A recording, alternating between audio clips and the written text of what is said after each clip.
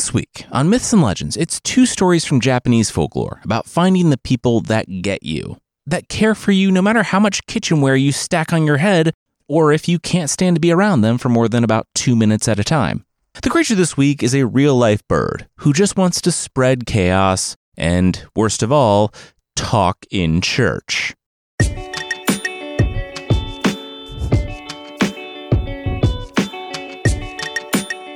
This is Myths and Legends, episode 354, Cursed.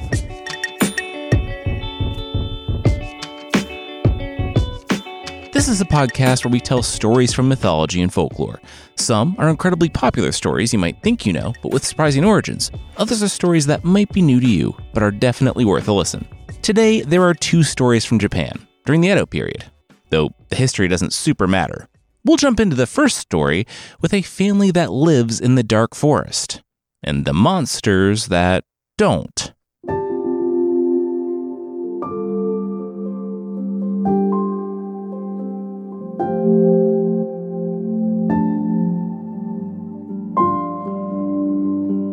The young woman's father staggered in. He fell through the door and hit the ground. The mother and daughter screamed and rushed to him. As the pool grew around his torso, well, they got me. The father gave them both a weak smile. Then he breathed his last. He was dead. The mother and daughter wept. The father was a warlock, or so the people said. The family of 3 lived outside of Kyoto. They lived where they were welcome, which was to say far, far away from people. In the forest with the foxes, the tanuki, the tengu that laughed and danced in the forest twice a month, and the fairies, whose children would play each morning before 7 a.m. The girl didn't know all children's parents weren't magicians, but she learned the first time she saw the looks her parents got in town. They avoided going into town whenever possible because, more often than not, it turned violent, with someone blaming them for their sick uncle or their dying niece. Her parents forgave the people. The world was a scary, unpredictable place. They just wanted whatever solace they could find. Wanted to do whatever they could to make sense of it all. Like I said, it frequently did turn violent, but it never turned deadly. Not until that morning. The morning the father returned to their shack. In the afternoon they had to bury him on the edge of the forest. Her mother would learn, eventually, that the father had stood up for someone in town when a samurai and his lackeys were hassling the man. The man was able to flee, but the father didn't, without a slice that ran from his collarbone to his waist. He summoned all the magic he could to make it home, to see them one last time. Now, 3 were 2, and soon, 2 would be 1. The mother had been sick for some time, but the father had been making her medicines. In truth, it was losing him that gave the illness the upper hand. In under a year, the daughter was by her mother's bedside, holding her hand in the small hours of the morning. The mother said that she had loved and been loved. Her only regret was that she wouldn't be there for her daughter. She winced as she rose and pointed off toward the table. The black rice bowl. Would the girl get it? The girl rose and brought it over, hefting it in her hands. Heavy. The mother said that it was bad for a poor girl to be pretty. If she was pretty and lonely and innocent, none but the gods would help her, and they had left this family a long time ago. She thought of a way, though. A difficult path, but not as hard as it could have been. The black bowl came to a rest over the girl's hair and eyes until her nose bumped against it. "Mom?" the girl said, and then her mother whispered something incomprehensible. The lights came on, and the bowl disappeared. At least, for the girl. The girl felt her head. What happened? She felt her face, or tried to, but the bowl stopped it. "It will save you from what's heavier to bear," the mother said. "You will not move it until the time comes." The girl nodded. "Yeah, okay." How would she know when the time came? The mother laid back. She would know. The mother exhaled. It was time. The sun hadn't yet warmed the window, and the mother's eyes found the darkness. It was still early. I haven't seen the fairy children for such a long time, the mother said.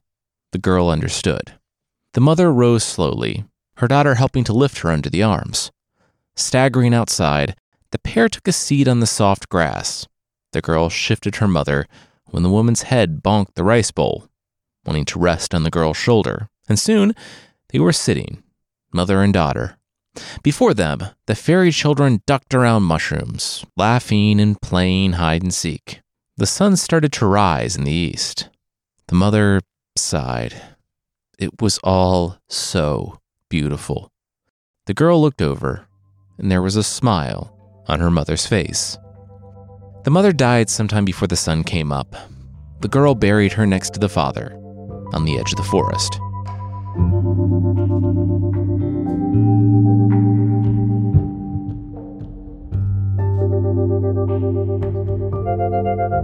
This was the last of it. The rice, that is.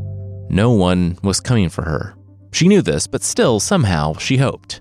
She hoped that she had a long-lost aunt or grandparent, a secret friend from town her parents had talked to for this situation, that even the lurking things of the forest might take pity and adopt her.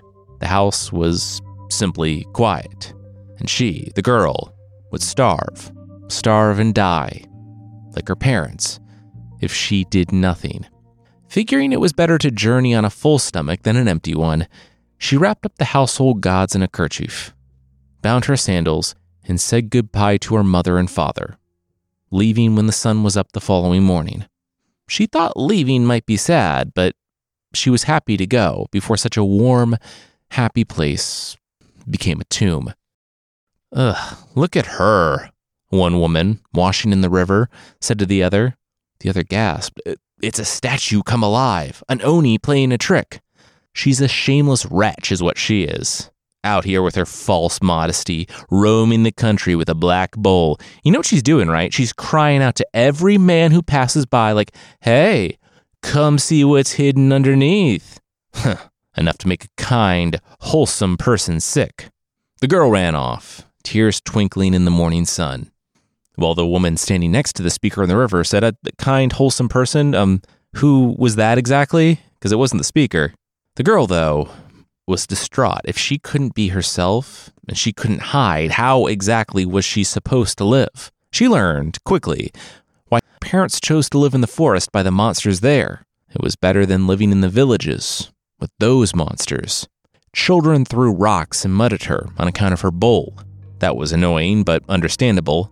The men who grabbed at her clothes and even the bowl, seeking to drag her away by force, were something else entirely. She quickly learned who to avoid.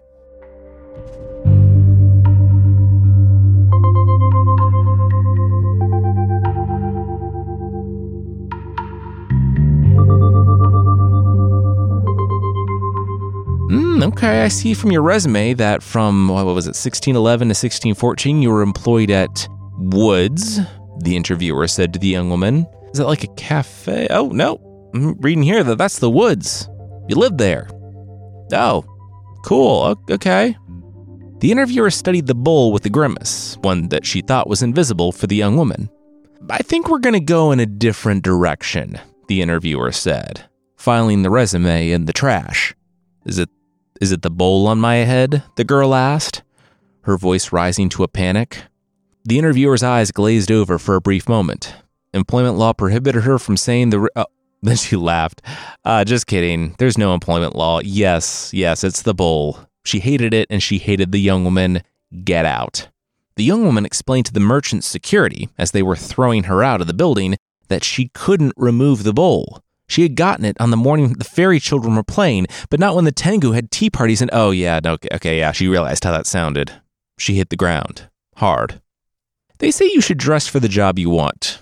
If the young woman knew what job required you to wear a magic rice bowl over your head, she actually would have taken it, because after 3 more interviews that week, the young woman sat on the road, hitting the bowl against a rock, trying to break it. What are you doing? She heard. She looked up and saw the traveling musician. You wouldn't understand, the young woman said.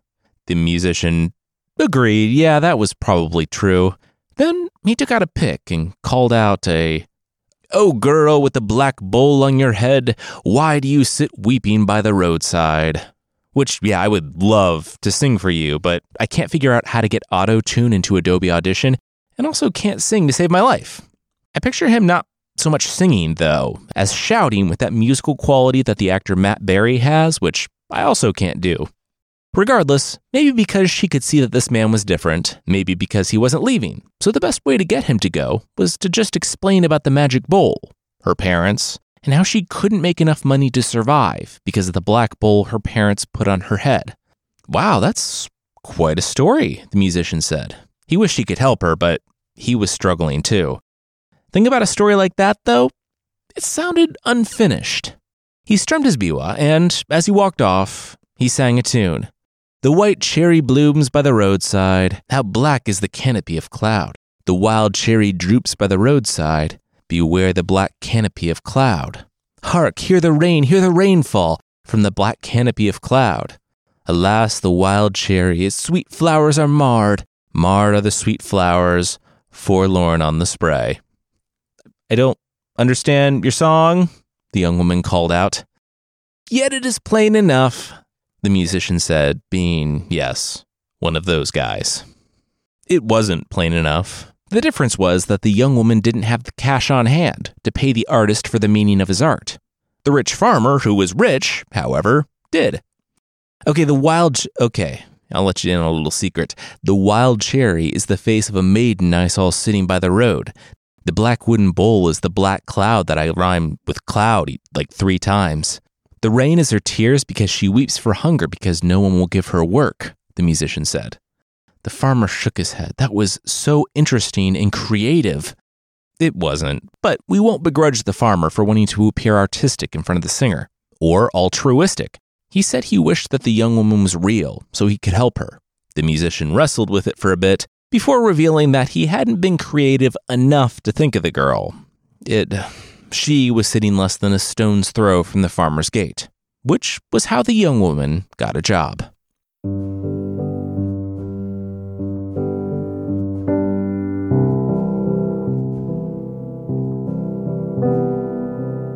We'll see how this job changes her life, but that will be right after this. Fruits and veggies, that's where getting healthy starts. But you're supposed to have 5 servings of fruits and veggies. That's a lot. I like kale. I like broccoli. I don't like them that much. So what do you do when you're in that, I know what I should be eating, but I'm not eating it limbo? Well, a healthy diet makes for a strong foundation, and that's why Field of Greens by Brickhouse Nutrition has been such a solid addition to my routine. When I was looking into it, I immediately noticed that Field of Greens superfood powder is formulated by physicians and made in the U.S. because they care how the ingredients are grown. That's, of course, USDA organic fruits and vegetables, not extracts. And I think the closer we get to the source, the better. To the source and to the purpose. This is not an if it's green, throw it in kind of deal. Each superfood and veggie in Field of Greens was doctor selected for a specific benefit, like supporting your heart or lungs, your kidneys. Your metabolism too. These are just some of the highlights. We put a link in the show notes so you can see why we realized Field of Greens is different. And if you want to try it like us, I got you 15% off your first order and free rush shipping. Visit fieldofgreens.com and use promo code LEGENDS. That's promo code LEGENDS at fieldofgreens.com.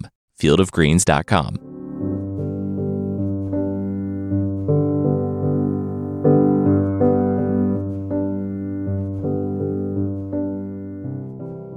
Two years later, he had to know. The young man, the son of the farmer couple, was home from Kyoto. He had heard all about the young woman, how she started in the fields and, finding favor with the farmer and his family, now basically ran their household. The son of the farmer was not into bowls on heads, but it did prompt the question of what she was hiding under there. After some brief, shallow curiosity and some fairly awkward, angled peeks, the son settled for a different tactic. Get to know her. Soon, he didn't care about the bowl at all. He had met the woman he was going to spend the rest of his life with. The only one. He wouldn't even marry a second concurrent wife. That was how into the bowl-headed woman he was. And she was in love with him, too. Let's pretend the story says that. For real, it doesn't at all. It only says that the farmer's son decided to marry her, He couldn't be talked out of it by his panicked parents, and the wedding day was set. So yeah, they loved each other. Probably. On the big day, the young woman's ladies, a new thing for her, braced themselves on tables and pillars, trying to get as much leverage as possible so they could get the bowl off of the head, but it wouldn't budge. The young woman didn't care. She had lived with the bowl for years now, and it didn't even seem to trouble the young man. Their connection was deeper than looks. He had never even seen her face. It transcended money or station because no one could dissuade him from marrying her, even though they tried. A lot. Like, to an offensive degree on the part of her employers/future in-laws. We're going to have to leave it on, the ladies said of the young woman's bowl. It's magic. It wasn't going to come off anyway, the young woman said. And the ladies turned. Really? It was magic, they said. They had no idea that the bowl she could see through and couldn't pry from the top of her head for anything was magic. That made sense now. She was glad the servants felt comfortable enough around her, but she really didn't care for the sarcasm. I don't care about the bowl, the farmer's son barked for the final time. For real, let's do this.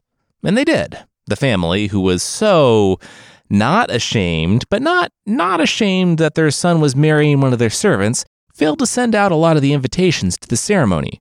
Plus, they weren't getting anything for a dowry, so it was crackers for the reception. Not even Ritz, but like the Kirkland signature crackers and boxed sake.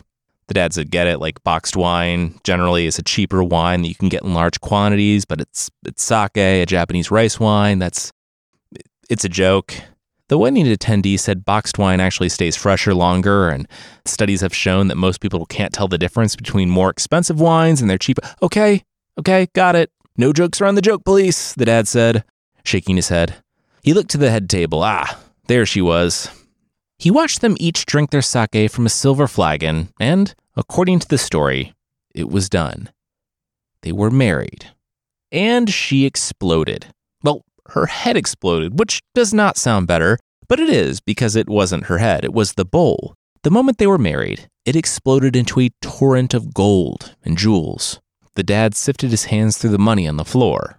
Wow, this would be a rare dowry for even a princess.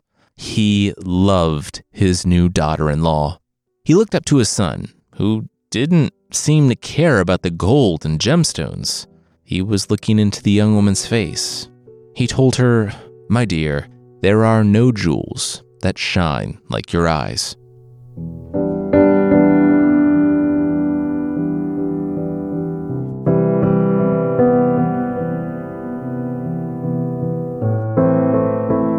I like the story because the young woman starts in the dark forest, and her tale of danger and woe takes her through the world of the humans, which turn out to be worse to her than any of the Oni, Tengu, or fairies ever were. But she continues on, and partially because it was a good thing to do, partially because she literally had no choice, she didn't change herself to fit the world, but found the one person that accepted her for her.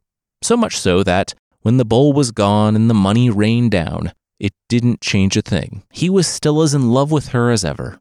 In the next story today, we'll start with a father and son on the path in the dark forest.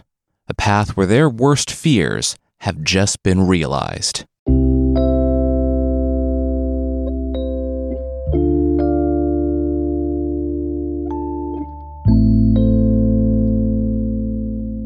The father squinted at the road up ahead. They had strayed too far from home. He and his son had been in Kyoto after dark, selling things at the market. It was too late. This late, out on the edges of the city, they risked running into them. "Son, I need you to be very still. One of them is coming this way," the man said with a quaver in his voice. "Dad, no," the boy said, matching his panicked, nervous energy. "This is not a drill, son. Home isn't far away. If we run, we can make it." The dad looked over his shoulder. "But what about the supplies?" the boy asked. The father slapped the produce from his hands. "Leave them." Did the boy understand the danger they were in? Did he? The father grabbed the boy by the wrist and, supplies bouncing on the road, pulled him into the forest toward the emergency, secret way home. Paths known only to them that the father and son took if they ever showed up. The son looked back over his shoulder, but the father hissed, "No." The father and son couldn't even lay eyes on them. Then the men would be in their power. They ran off toward home. There, in the road, a woman, a normal human woman, walked up. In the lantern light, the fruit and small bags of rice peppered the ground. Did someone leave these here? Hello? Does someone need help? She called out and shrugged. She stepped over the supplies and continued on her way. Yeah, so the father was only in danger, emotionally speaking. He had lost his wife a few years back, too long ago for the son to remember much about her, and he was really not dealing with it in a healthy way. Basically, the sight of any woman was like losing her all over again. So the father began to avoid all women. Then he began to fear all women, not because he hated them, but because he couldn't bear to be reminded of the worst thing that had ever happened to him. This worked for them in a way that dysfunctional behaviors can work for years, until you look back and realize you're far down a road you never quite intended. One February morning, the father's knee ached. He had a hard time rising from bed that day. As he warmed his hands over the charcoal, a thought would not leave his head. His son would not be okay without him. His son was a good kid, smart, hardworking, but he would be alone someday. He had friends, but those friends were now growing up and getting married. His father sighed. You need to get married, the father said, looking at the son. What? The father could hear the trembling in his son's voice. The father said, yeah. He felt like not dealing with his own stuff and avoiding all pain and trauma, no matter the cost, had given his son some problematic behaviors. They were going to fix that. The son said his father had to be joking talk to a woman. The father said it would be difficult for him, too. But these fears were learned, and they could be unlearned, too. I'm not up in the current literature for therapies when it comes to phobias and trauma, but the father did a sort of exposure therapy with the boy and himself. It was hard at first, being in the presence of a woman. The father had to confront his own despair and unresolved pain. The son had to learn to tolerate the presence of this vague, terrifying other he had been taught to fear since a very young age. A lot of growing all around. Eventually, the father was introducing his son to young women in order to get him comfortable socializing. It was like a pickup artist thing, but well-intentioned and wholesome, so nothing like a pickup artist thing. 115, 116, the father mouthed to himself on the other end of the tavern. Yes. I must leave to urinate, the son said to the young woman before running away. The father stood from the table and held out his arms, taking his son into an embrace. Yes, my boy, yes! He did it! 1:21, 2 minutes. The son high-fived. Remember, he wasn't nearly far enough from the woman he had been talking to for her not to see this, but it didn't matter. They did it. They hit the 2-minute threshold that they had been working toward for months. Now it was time for the son's wedding. The son's smile faded. Wait, what?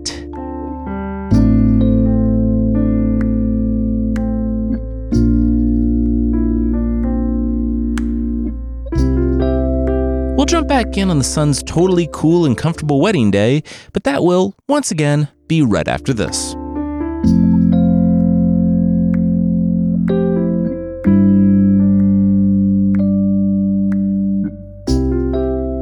He did love Fusa, the woman his father matched him with. During the ceremony, though, which stretched on for 3-4 minutes, the son grew visibly uncomfortable. Fusa started crying. It was not going well. This caused the son to freak out even more, asking her to please not do that. She said that he didn't like her. He didn't think she was pretty. You are prettier than a bean. A bean flower. You are prettier than a hen in a barnyard or a carp in a pond, is a direct quote from one version. Fusa didn't think that she would ever see someone calling her prettier than a hen, fish, or bean to be much of a compliment, but she could see that he was trying. I want, most of all, for you to be happy, he said, and he meant it. It would take some work, but they would get there, together. And they did. Mostly. The story said he was still awkward, but it was cute awkward. They got along well, and then a year after they married, tragedy struck. The young man's father died. It wasn't violent or something horrible. He was older, and he became sick, accepting that it was his time. If only the father could have convinced his son to accept that it was the father's time. Hey, so just wondering if you're gonna bathe this week? Fusa forced a smile as she found the son out by the family grave. She found him hugging the monument. She had not lost a parent, let alone both, and she likely knew that people grieved in their own ways. She had told the son that he could do what he needed, take all the time he needed. They didn't even have to work anymore. Part of the benefits of his rich father being a recluse for most of his life was that he didn't have the opportunity to spend money, so they got the estate and his vast fortune. Then Fusa's face lit up. Hey, what if you went to Kyoto? The son looked up. What? Why? She said, well, it was the capital after all. The tears that continued streaming down the stone showed her that he was not interested in patriotism. She said, okay, he could tell her about the latest fashions. That way she could make them all at home. No response. She said, well, it's what he and his father used to do, right? Go to Kyoto? They would go at night and be weird about it and all that, but still, that's something that they did. He looked up, taking her hands. Yes, he would. He embraced her and rushed off to pack for his journey.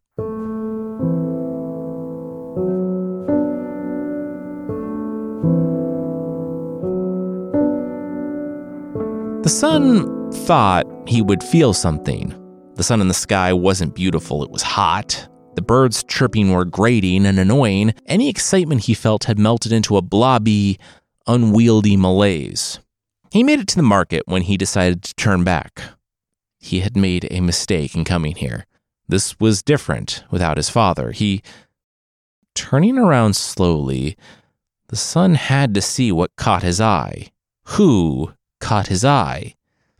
It was his father, there in the market.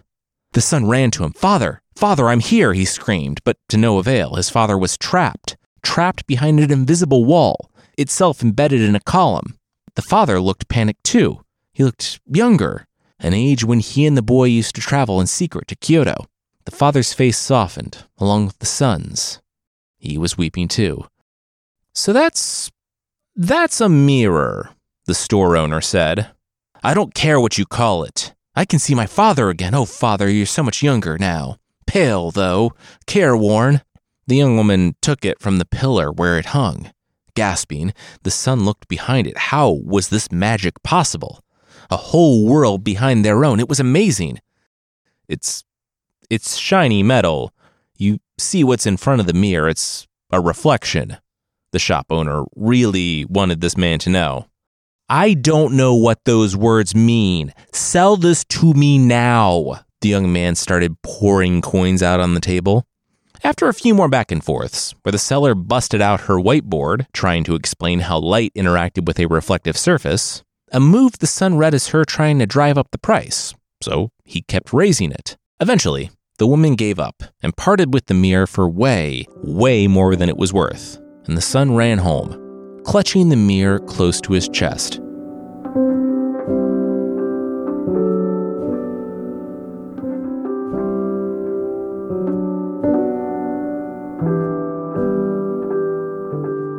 How was Kyoto? Fusa asked when the son arrived back home. Excellent, great, the son said. He will be over by the alcove. Oh, okay, great, awesome, Fusa said. He seemed happy, which was good. What wasn't good was the alcove. Now, I'm not an expert in Japanese architecture, but the alcove referenced in the story appears to be an area called the tokonoma, a recessed space in the wall of a reception room or main room. It's set apart, bordering on sacred, and so that's where the husband kept the mirror. Fusa noticed that her husband was spending a lot more time inside, rather than weeping at the father's grave, which was nice. He was, however, spending a lot more nights at the tokonoma. Eventually, she asked him why, and he told her. In Kyoto, he found, wait for it, his father. Fusa said she didn't understand. His father was dead. The son said that's what he thought, but he found a way to communicate with the dead, a magic portal. wife thought that was weird, but whatever it was, it seemed to be helping her husband cope. So, okay, that was cool. It was, until the next day, when Fusa picked up the mirror in the tokonoma. She didn't know what she expected. Not her late father-in-law, because that was impossible, but she didn't expect that she would learn that she was married to a cheater. The wife looked at the woman, who seemed to notice her at the exact same time. What the? Then the wife began fuming. No. This dancing girl from Kyoto didn't get to be angry with her. She suddenly understood why her husband spent so much time by the tokonoma, staying up late, talking in whispers. He was having an affair. "What's going on?" the son asked when he returned to find bags by the door. "I'm going home." Fusa couldn't even look him in the eyes. "You are home? What's going on?" Fusa said, "What's going on? What's going on is that he was making up for lost time, wasn't he? All the time when he was a kid, all cloistered here. What's going on was he was cheating on her with some girl from Kyoto." He said he didn't know what Fusa was talking about, but she held up the mirror. She discovered this. The son looked. "Oh, hi, Dad." His dad looked concerned, but also happy to see him. "You liar. You dress her in my clothes, do her hair like mine? You should be ashamed," Fusa said. The son tried to explain to Fusa that it wasn't another woman. He didn't know how she had seen something different than him. Luckily, a servant had more insight than both of them. Knowing that something was driving the couple apart, and frankly, not wanting to serve only the son going through yet another grief spiral, the servant stole out and found the closest help he could, an abbess from a local temple, a Buddhist nun. She arrived before Fusa's parents had the chance to come get her. She entered the house to the couple refusing to speak to one another. Well, Fusa refusing to speak with the son, who was angry that she was sequestering his father. The abbess heard all about it from the son and looked at the mirror. She understood. She said if the pair didn't mind, she needed to take this magical device thing into another room and have a word with the people within. Fusa and the son agreed. 15 minutes later, the nun emerged. She had reached an agreement. She looked at the couple. There were multiple people in this thing. The son did speak with his father. The nun turned to the man. She said, as a nun, with her nun powers, she could speak beyond the reaches of the mirror. The father said it was time to let him go. The son's eyes began brimming with tears. The nun said the father wanted his son to live a full life, not mourn him forever.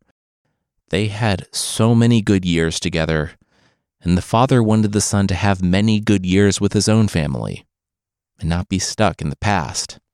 The son looked in the mirror, seeing the father beginning to cry too, but sensed from his face that he thought it was time to say goodbye as well.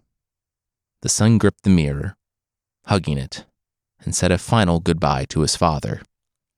He handed the mirror to the nun, who turned to the wife. There was a woman in there, and she did love Fusa's husband. Fusa looked with rage at her husband, but the nun held up her hands. The husband didn't know about her love, and the woman didn't want to tear the family apart. So the nun spoke to her. She, too, will commit to life as a nun. How can I know she won't come looking for him if she changes her mind? Fusa spat. The nun told her to take a look. The woman was committed. She had already shaved her own head. The nun held up the mirror on the other side of her head, opposite Fusa, showing a serious and contrite woman with a shaved head. Fusa nodded. Okay. They will come live with us at the temple. After all the work they did, can you two find reconciliation? The nun asked. Fusa and her husband took each other's hands. Yes, they could. This was a new beginning for them. He had moved on after his father's death, and they just weathered their first fight. They were going to be okay. I don't know about my dad, though, the husband said. Fusa asked, why? It's just temple life. He was never one for religion.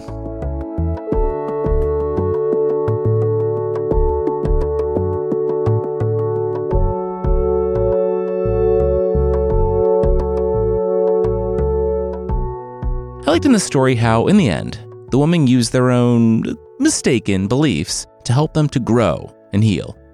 Next week, we're back in Greek myth with the stories of Ares. Maybe. Because, as it turns out, everybody kind of hates Ares. If you'd like to support the show, there's still a membership thing on the site. For less than the price of praying mantis eggs, which will contain, 50 to 200 babies, you can get ad-free and bonus episodes that, sadly, do not come with 750 add-on ladybugs. Don't even know what that's for. Check out mythpodcast.com/membership or find us on Apple Podcasts for more info on the membership.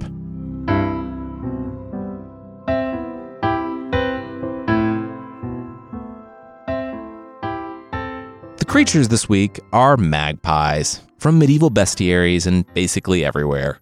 So I went into this thinking that the magpie was just a bird, but it's a feathery chaos baby, and I love it for that. Starting in the medieval world, in Europe, they were something of a bad omen, which, yes, an extremely common bird landing on your house was an omen that could potentially mean death was going to visit your family. That being said, I honestly think that says more about the High Middle Ages in Europe than it does about magpies.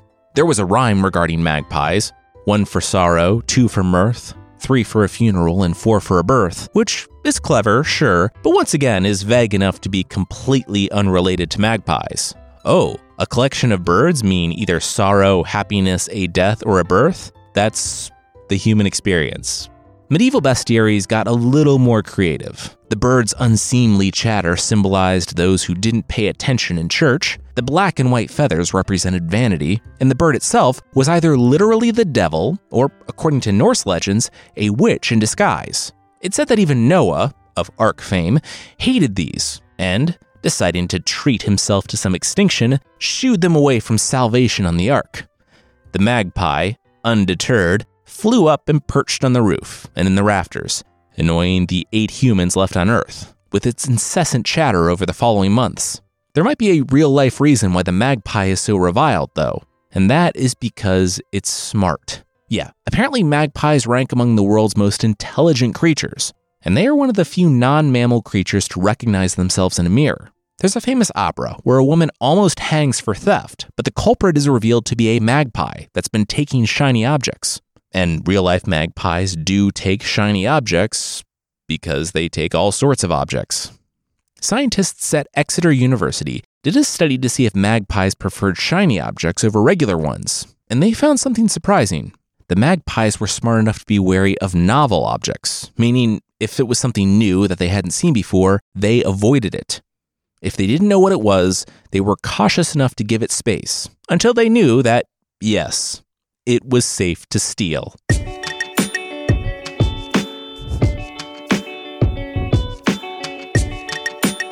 That's it for this week. Myths and Legends is by Jason and Carissa Weiser. Our theme song is by Broke for Free, and the Creature of the Week music is by Steve Combs. There are links to even more of the music we used in the show notes. Thank you so much for listening, and we'll see you next time.